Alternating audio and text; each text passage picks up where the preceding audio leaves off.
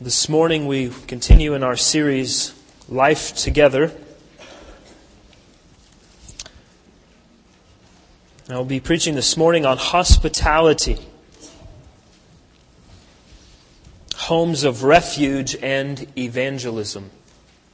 And we'll look at several scriptures this morning. Our keywords for the worshipers in training for our children are home, hospitable, and seek.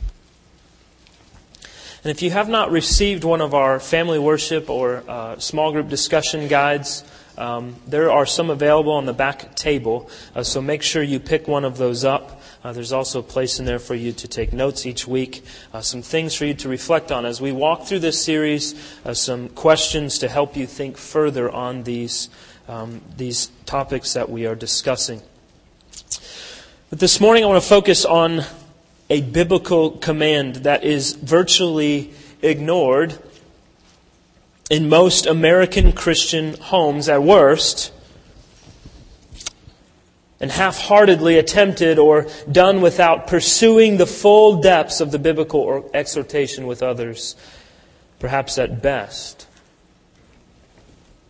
If you did a good survey across the American church, you will find that we do very poorly in this area. And yet it is vitally important as part of the church's mission to advance the gospel, to build community, and to fulfill the two great commandments, that we love the Lord our God with all of our heart, mind, soul, and strength, and that we love our neighbors as ourselves.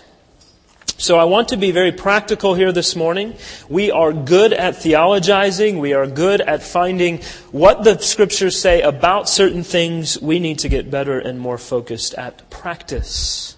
How do we work these things out? So we'll be building on the last 2 weeks, talking about relationships within the church and relationships in the home. And so now we will look at one of the means that God gives. And not only a means that He gives, but something that He commands and expects of His people to be fulfilling. A call to be intentional, to be life-giving, to be gospel-saturated in our relationships within the church, within our homes, and within the community. And next week we'll build that out even more as we look at small groups. So we're not narrowing in on one specific passage this morning, but we're going to look at a collective exhortation from the Bible regarding hospitality. So we're going to start by reading 3 different passages. We'll begin in Romans chapter 12. Romans chapter 12, verse 9.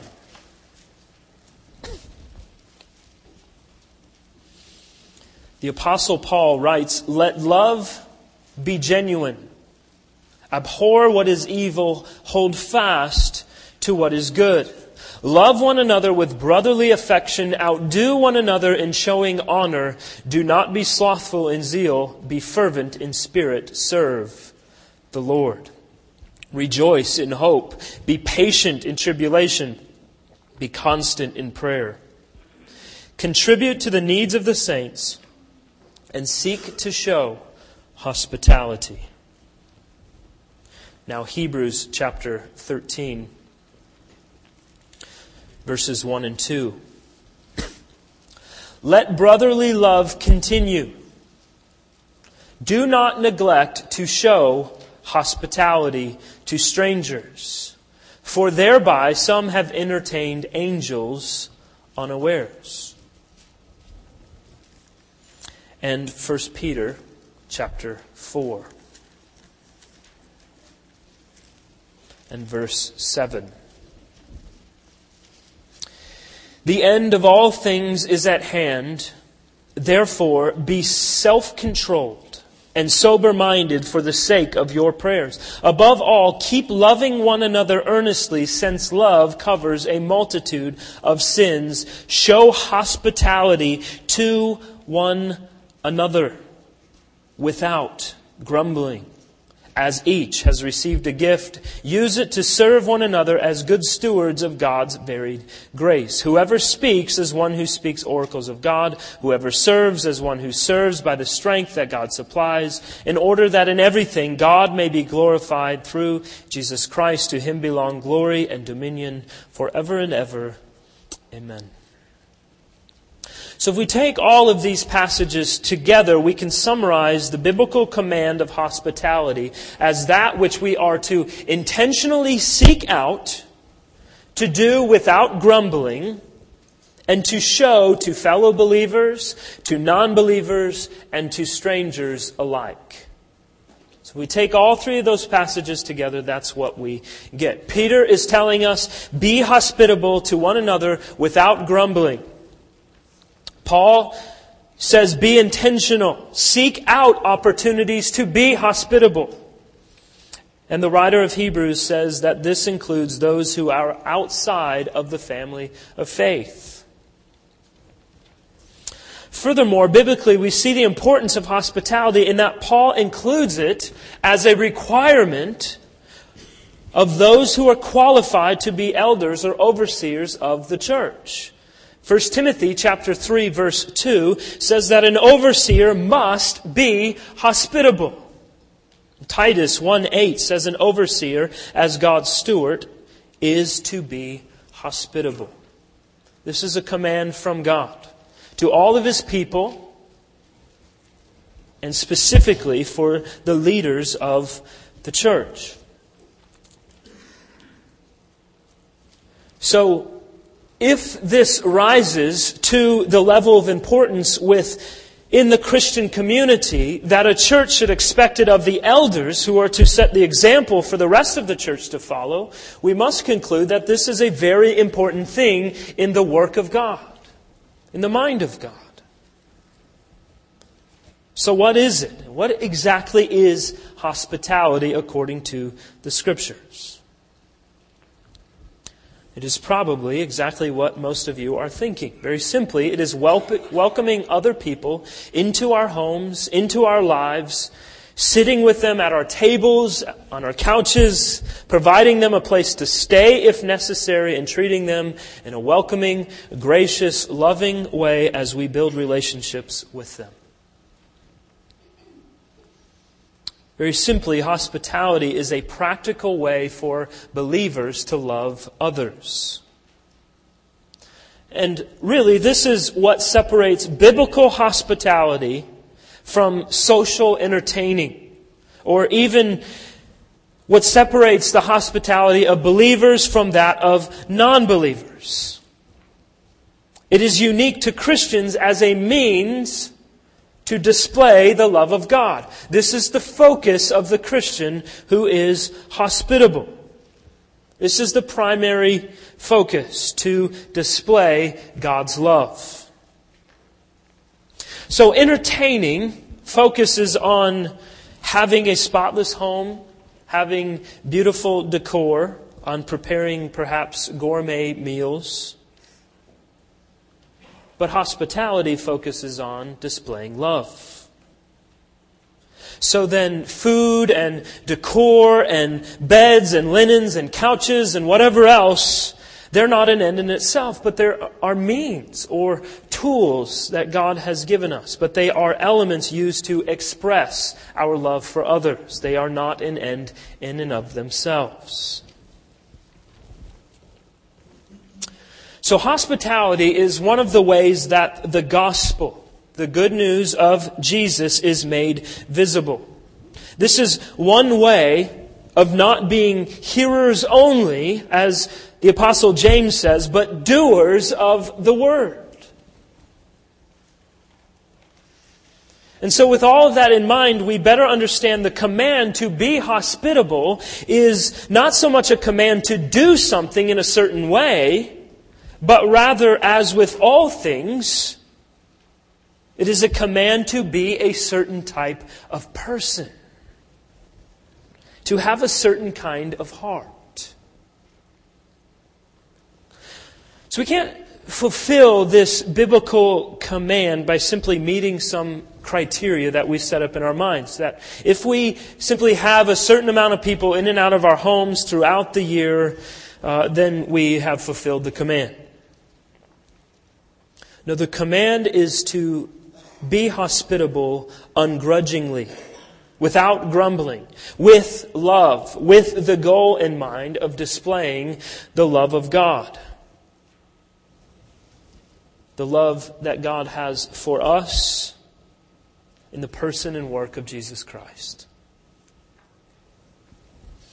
1 Peter chapter 4, we saw in verse 9, he says, show hospitality to one another without grumbling. He follows on in verse 10 to say, as each has received a gift, use it to serve one another as good stewards of God's varied grace. So he's implying that hospitality is simply an extension or an overflow of God's hospitality toward us. We are hospitable to others because God has first been hospitable to us. So a hospitable person is a person of love, a good steward of God's grace. And so if this is how we are defining hospitality, a hospitable person is one who has first experienced the hospitality of God.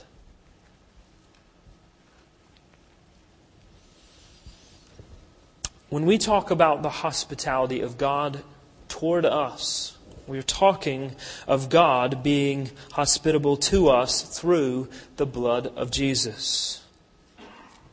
Ultimate hospitality was Jesus Christ dying for sinners to make all who believe members of God's household. Everyone who is transformed to believe in the gospel of Jesus Christ finds a home in God. So our reason for hospitality must align with God's reason for hospitality. Why did God do it? Why Jesus? Ephesians chapter 1, verses 5 and 6. He predestined us for adoption as sons through Jesus Christ, according to the purpose of His will, to the praise of His glorious grace. God sent Jesus to die in the place of sinners, to the praise of His glorious grace. And therefore, we too are called to magnify the glorious grace of God's in our homes and in our lives because God has magnified His glorious grace in us. God has sent Christ into the world to die that He would be magnified, that He would be glorified. And therefore, the command follows that we too are to show forth this glory using the means that God has given us to do so. So our motivation for being hospitable people is remembering that we walk in the newness of life as a result of God's hospitality toward us in Christ Jesus. We were once strangers. We were once wanderers. We were once orphans. We were once aliens. But by God's grace in the cross of Christ, if we are believers in Christ Jesus, we were made alive together with Him, laying our old life to death, raised in the newness of life in Christ. And as a result, we look forward with a sure confidence that we will persevere to the end, that God will meet our every need as we journey toward the celestial city where we will enjoy the milk and honey of His eternal fellowship forever. And so God is hospitable toward us in inviting us into His household and calling us to the celestial city where we will sit down and feast with the King. And Jesus will come to us and wipe away every tear and clear away every pain, and we will be with Him in perfection forever and ever and ever. This is our motivation to be hospitable. The great joy of hospitality is that it does not terminate on us. It is that we receive the great privilege of being conduits of God's grace and hospitality, instead of seeing ourselves as the end. Because no matter how much we have, no matter how much we can give, it doesn't amount to anything outside of God. To push it a bit further, if we don't commit to hospitality as a means of displaying God's grace in Jesus Christ toward us, the joy of having experienced the hospitality of God will wither and decay in our own lives. In other words, hospitality is, in part, the joy of having God's power conquer our fears, our stinginess, our pride, and our self-centeredness. And as a result, we are reflecting the glory of God's grace as we extend it to others in all kinds of hospitality. So let's think of each of those specifically. Hospitality delivers us from fear. The fear of having nothing to offer. The fear of being dull. The fear of not meeting someone else's expectations. These things are conquered when we see the reciprocal blessing of lives shared and memories created and grace given one to another. Hospitality delivers us from stinginess. It is experiencing that it is truly far greater to give than it is to receive, as others are able to enjoy our food and our space and our time and our conversations. Hospitality delivers us from pride.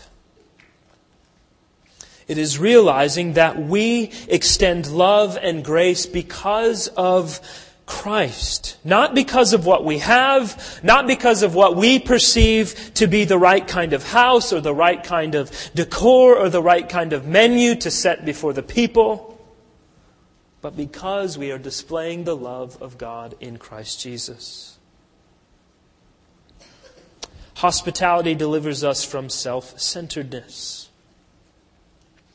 We are being given the opportunity to love others through service, by preparing, by cleaning, by washing, by resetting, by conversing, by opening ourselves and our resources with a heart that says what's mine is yours, because what is mine is ultimately God's. So this is hospitality. Now, who shall be the recipients of Christian hospitality? Again, as we look through these three passages we've already read, 1 Peter 4:9 says that the recipients are to be to one another. In Romans 12, Paul writes that we are to contribute to the needs of saints and seek to show hospitality. In Hebrews 13, the writer says, do not neglect to show hospitality to strangers. So first, very clearly, we have a command to be hospitable to other believers. And secondly, we have this command to be hospitable to strangers. In other words, those we do not know. And that would certainly include non-believers. So first, other believers.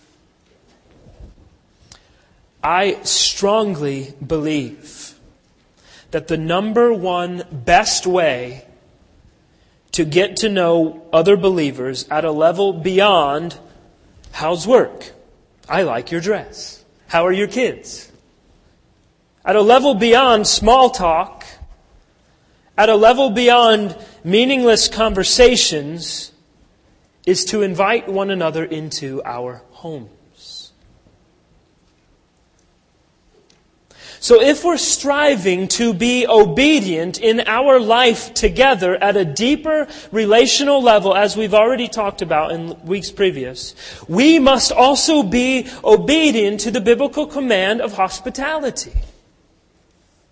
We cannot have deeper relationships if we're not living our lives together, utilizing the means that God has given us. And so first and foremost, the Scriptures call us to be hospitable to other believers.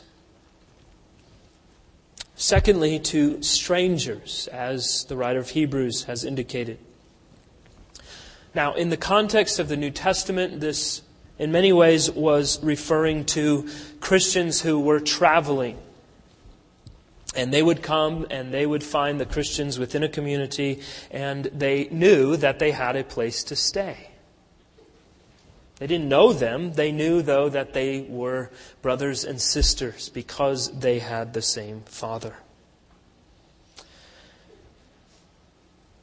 So in that regard, I myself have had the joy of staying in believers' homes throughout the world. And it's deeply satisfying to be welcomed into Christian homes when you don't even know the person.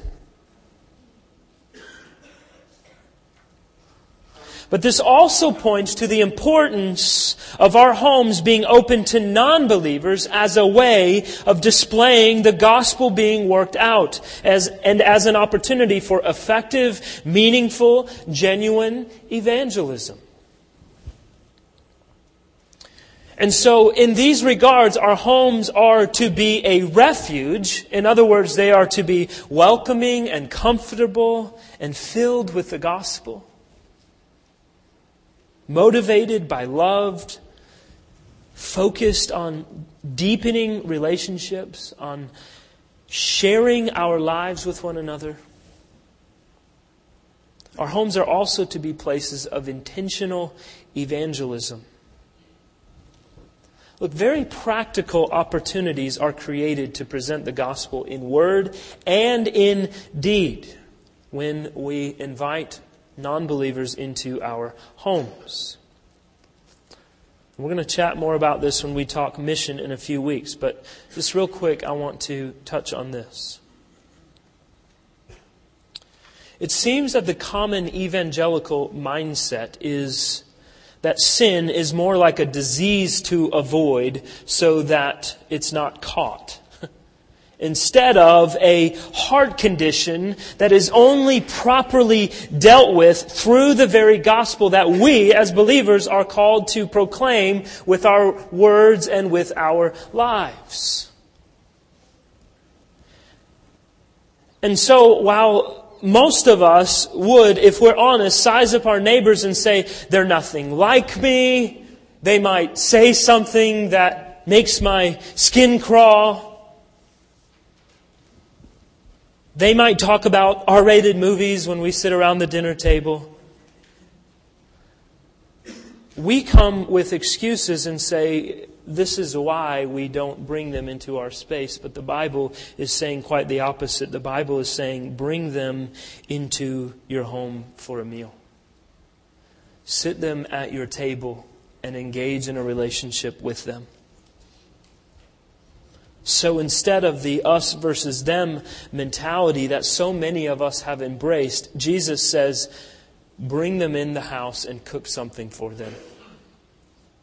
Share your life with them. And I promise that this will lead to evangelism. I'm not saying bring them in, sit them at the table, and when they pull up their napkin, there's a gospel tract hiding there. Oh, I didn't know. I don't know how they got there. Please don't do that.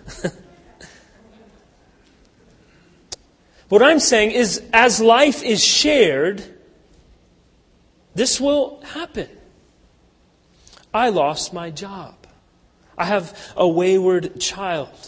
I have a rough marriage. As these things come up in conversations with them, we have opportunities to say, in the midst of your pain, in the midst of your suffering, in the midst of your confusion and heartbreak and sorrow, Jesus offers peace.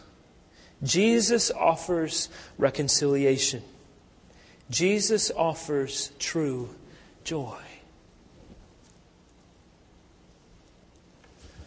And so we're not talking about drive-by evangelism. We're talking about investing in other people's lives, hearing their lives, being concerned about their lives, because these are people with souls, created in the image of God like you and I. The great need for the Savior, just like you and I. So here's our challenge to all of us in relation to our neighbors, our co-workers, those who we do our hobbies with or whatever. You can invite them to come to church. That's fine. Have them come. That's great. But perhaps more important than that is that you invite them into your home. Because while they may come here and hear something I say or see something that we do or get something from a conversation they have with one of you, the Lord may use that to regenerate their souls. But I bet if you ask around here, 90% or more of us were regenerated not because we were sitting in a service at church, but because someone else sat down with us. And they were intentional about sharing their lives with us and sharing the gospel with us in word and deed. That's most of our stories. Look, I'm not downplaying the importance of what we do here. It's vitally important. But what we do with and in our homes also carries a very, very heavy weight.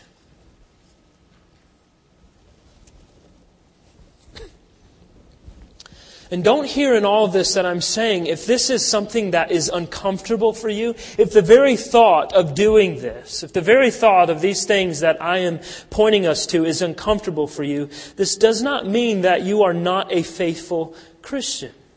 Because it will be uncomfortable, especially at first. Especially if more than one person don't have the gift of small talk. Right? How are you? Fine. How are you? Good. All right. Nice day today. Yep. That gets uncomfortable. We've all been there, right? But, by God's grace, as we are faithful in this, our comfort zones will be expanded into this very countercultural area of life. So what does this look like practically? A few points, perhaps, to help us. And I want to recommend, and this has been very helpful for me, and I think will be very helpful for many of you, especially if this is not an area you excel in. There's a great book. It's called Practicing Hospitality, The Joy of Serving Others. And I want to commend that to all of you to read. Very, very good, very helpful. Very practical. So we must tear down the comfortable walls of our social circles to begin with.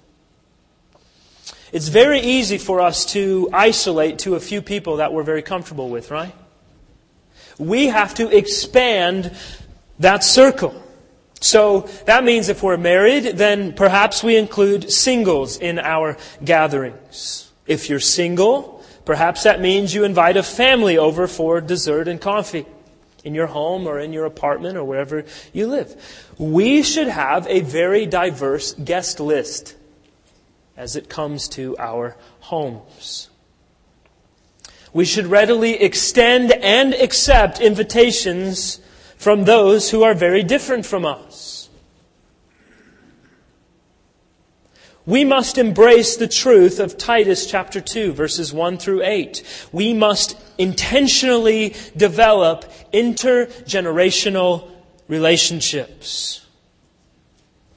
That means for all of us that we must be willing to be a younger Christian and an older Christian with other people in our lives. It's very easy to isolate ourselves by only focusing our life on those who are in similar situations and similar stations in life. So, college students love to hang out together. Empty nesters love to hang out together, and everything in between. Families with younger children, families with older children. And we look at those and we justify them because we say we have stuff in common. But I want to call to our attention the fact that the Scriptures call us to be the body of Christ with all of that mixed together. There is a lot to be gained as we put ourselves in the company of those who are older and have walked in the faith for much longer than us. There is a lot to be gained as we share our lives and our faith with those who are younger. We must be intentional about this. It does not happen on its own. We must, 1 Peter 5:5, clothe ourselves with humility as we extend hospitality. We have to know the difference between biblical mandates and preferences.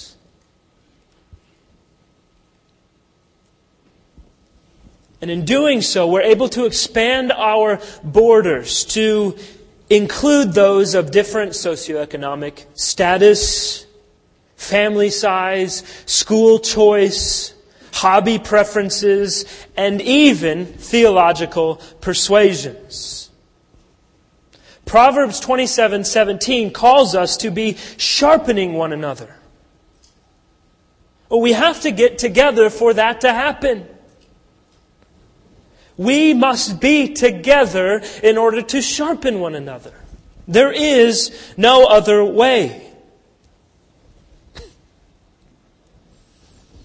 So we must break down our social circles. We must be intentional about intergenerational relationships. We must clothe ourselves with humility. And we must see hospitality as a means of affirming, sharing, and serving. Here's what I mean, and many, many biblical exhortations to go with it. First, we must affirm. As we are being hospitable, we affirm one another's strengths and abilities and gifts. Romans 12:10, honor one another. James 5:9, don't grumble against each other. Romans 12:3-8, confirm the gifts of one another. Affirm one another's equal importance in Christ. Romans 15:7, accept one another then just as Christ has accepted you. 1 Corinthians 12:25, have equal concern for each other. 1 Peter 5:5, clothe yourself with humility toward one another. Third, affirm one another through visible affections. Romans 16:16. Greet one another with a holy kiss. James 1:19. Be quick to listen and slow to speak. Ephesians 4:32. Be kind and compassionate to one another. Second, we are to share one another's space and goods and time. Romans 12:10. Be devoted to one another in brotherly love. Galatians 6:10. As we have opportunity, let us do good. Share one another's needs and problems. Galatians 6:2, carry each other's burdens. 1 Thessalonians 5:11, encourage one another. Hebrews 3:13, encourage one another daily. We must share one another's beliefs, thinking, and spirituality with each other. Colossians 3:16, teach and admonish one another. Ephesians 5:19, speak to one another with psalms, hymns, and spiritual songs. Romans 12:16, live in harmony with one another. Thirdly, we must be committed to serve. We serve one another through accountability. James 5:16, confess your sins to each other and pray for each other. Romans 15:14, instruct one another. Ephesians 4:25, speak truthfully. Serve one another through forgiveness and reconciliation. Ephesians 4:2, be completely humble and gentle. Be patient, bearing with one another in love. Colossians 3:13, forgive whatever grievance you may have against one another. James 4:11, do not slander one another. And lastly, we serve one another's interests rather than our own. Hebrews 10:24, spur one another on toward love and good deeds.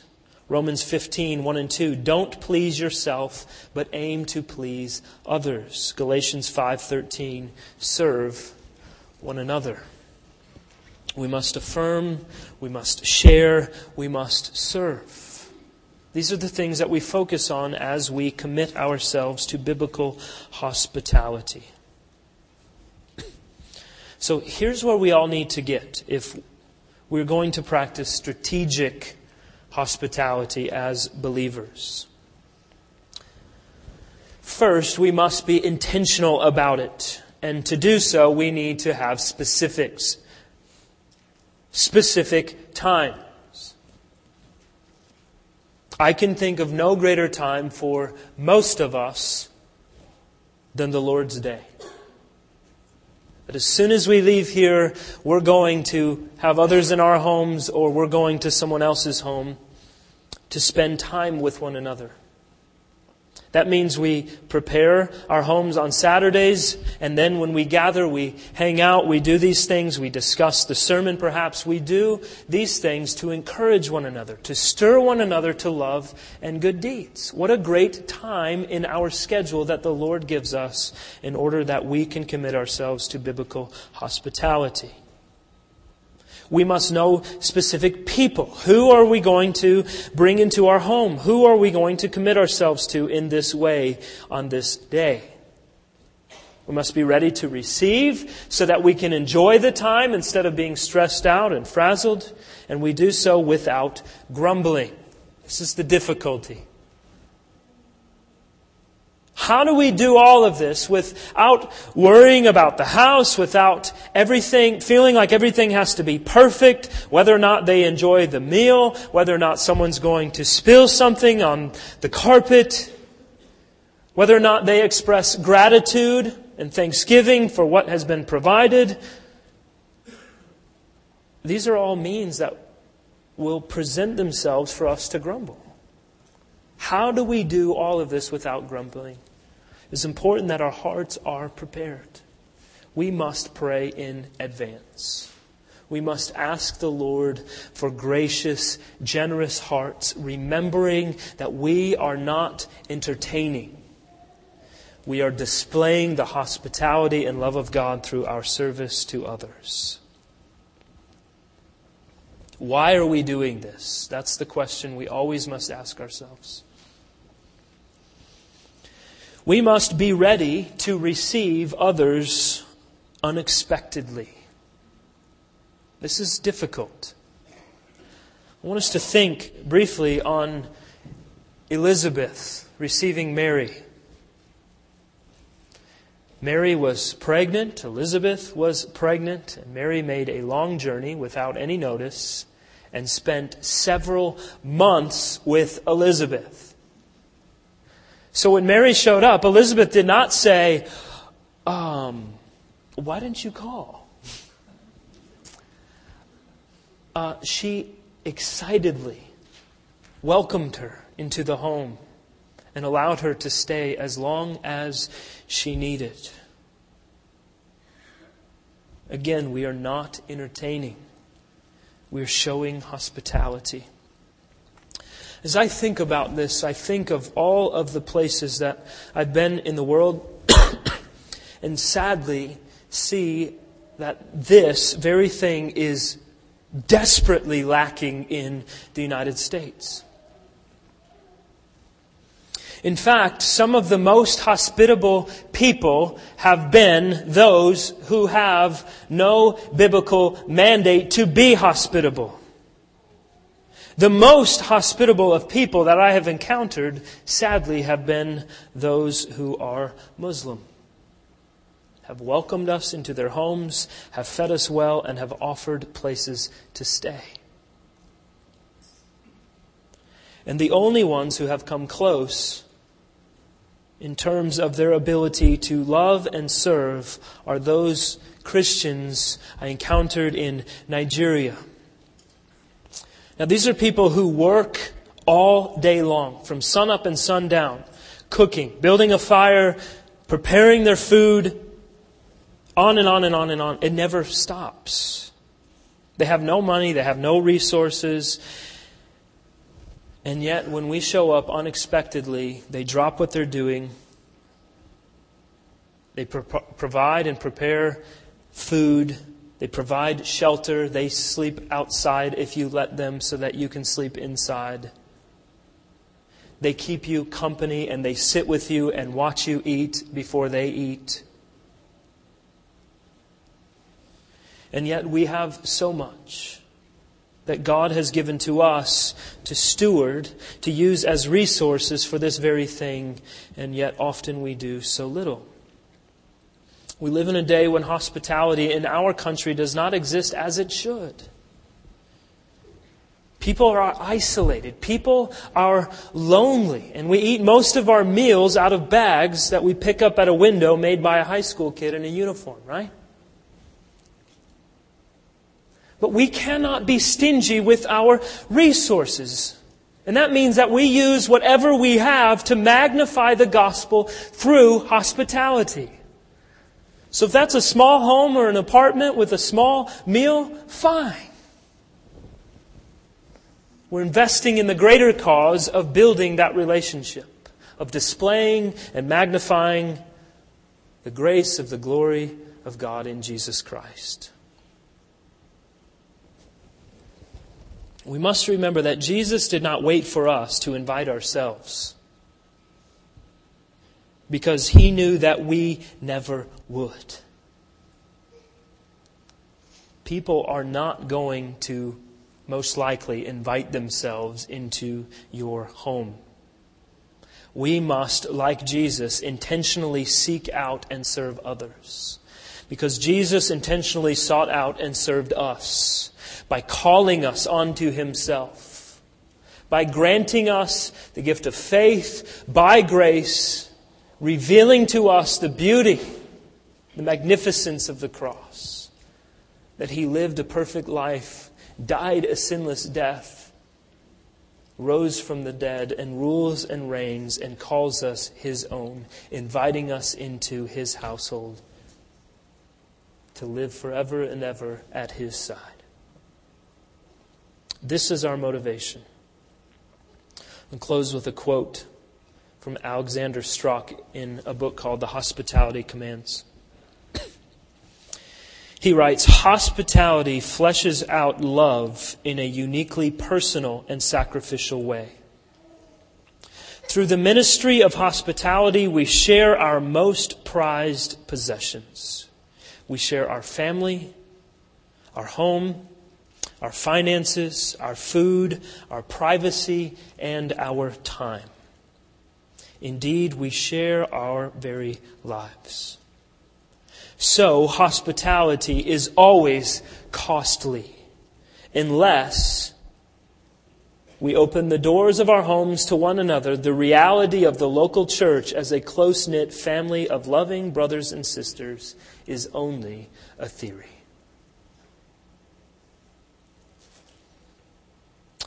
So hospitality is a discipline for all of us to apply, to work at and to pray over in our homes as believers. This is a call to sacrificial giving, and it doesn't come easy to any of us. We need God's grace to stretch us in this area and to help us serve without grumbling and with humility, thinking more highly of others than we think of ourselves. It's vitally important. Because in the end, as we look, as we see, as we look to what our motivation is, this is a very means that God has given us for the working out of the gospel. To be ambassadors of Christ for His glory, for the joy of His people. And we have the blessed opportunity to share in that with other believers and to proclaim that to those who do not yet believe.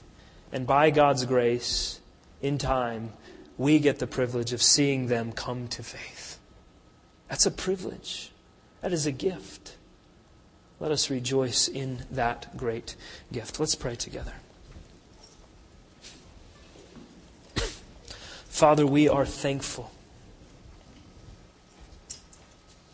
that You have called us into relationship, first and foremost, with Christ. That You have given us new life, that You have given us eternal hope, that You have given us eternal satisfaction. It is my prayer, Lord, that You would work in every one of our hearts. That as a result of the gospel, as a practical working out of the love that You have shown us, that we would love others by utilizing all that You have given to us and that belongs unto You, to share that love, to build relationships, to sacrifice our time and our resources, and to love with gospel-saturated love. To be invested in the lives of our brothers and sisters, to be invested in the lives of our neighbors. Father, help us to not neglect this calling, this command, this important means that You have given us for the sake of Your kingdom. Lord, help us to not do this out of a sense of grudging responsibility and legalistic adherence, but rather that we would commit ourselves to biblical hospitality because we have a great desire and longing to do so. Lord, we want to be walking in Christ, in the Spirit. Conquer our fears, conquer our stinginess, conquer our self-centeredness and our pride. That we would freely open our lives and open our homes to others. Lord, we thank You most of all for opening the life and death and resurrection of Christ to us.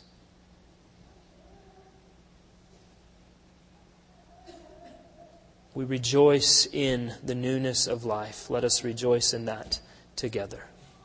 In Jesus' name, amen.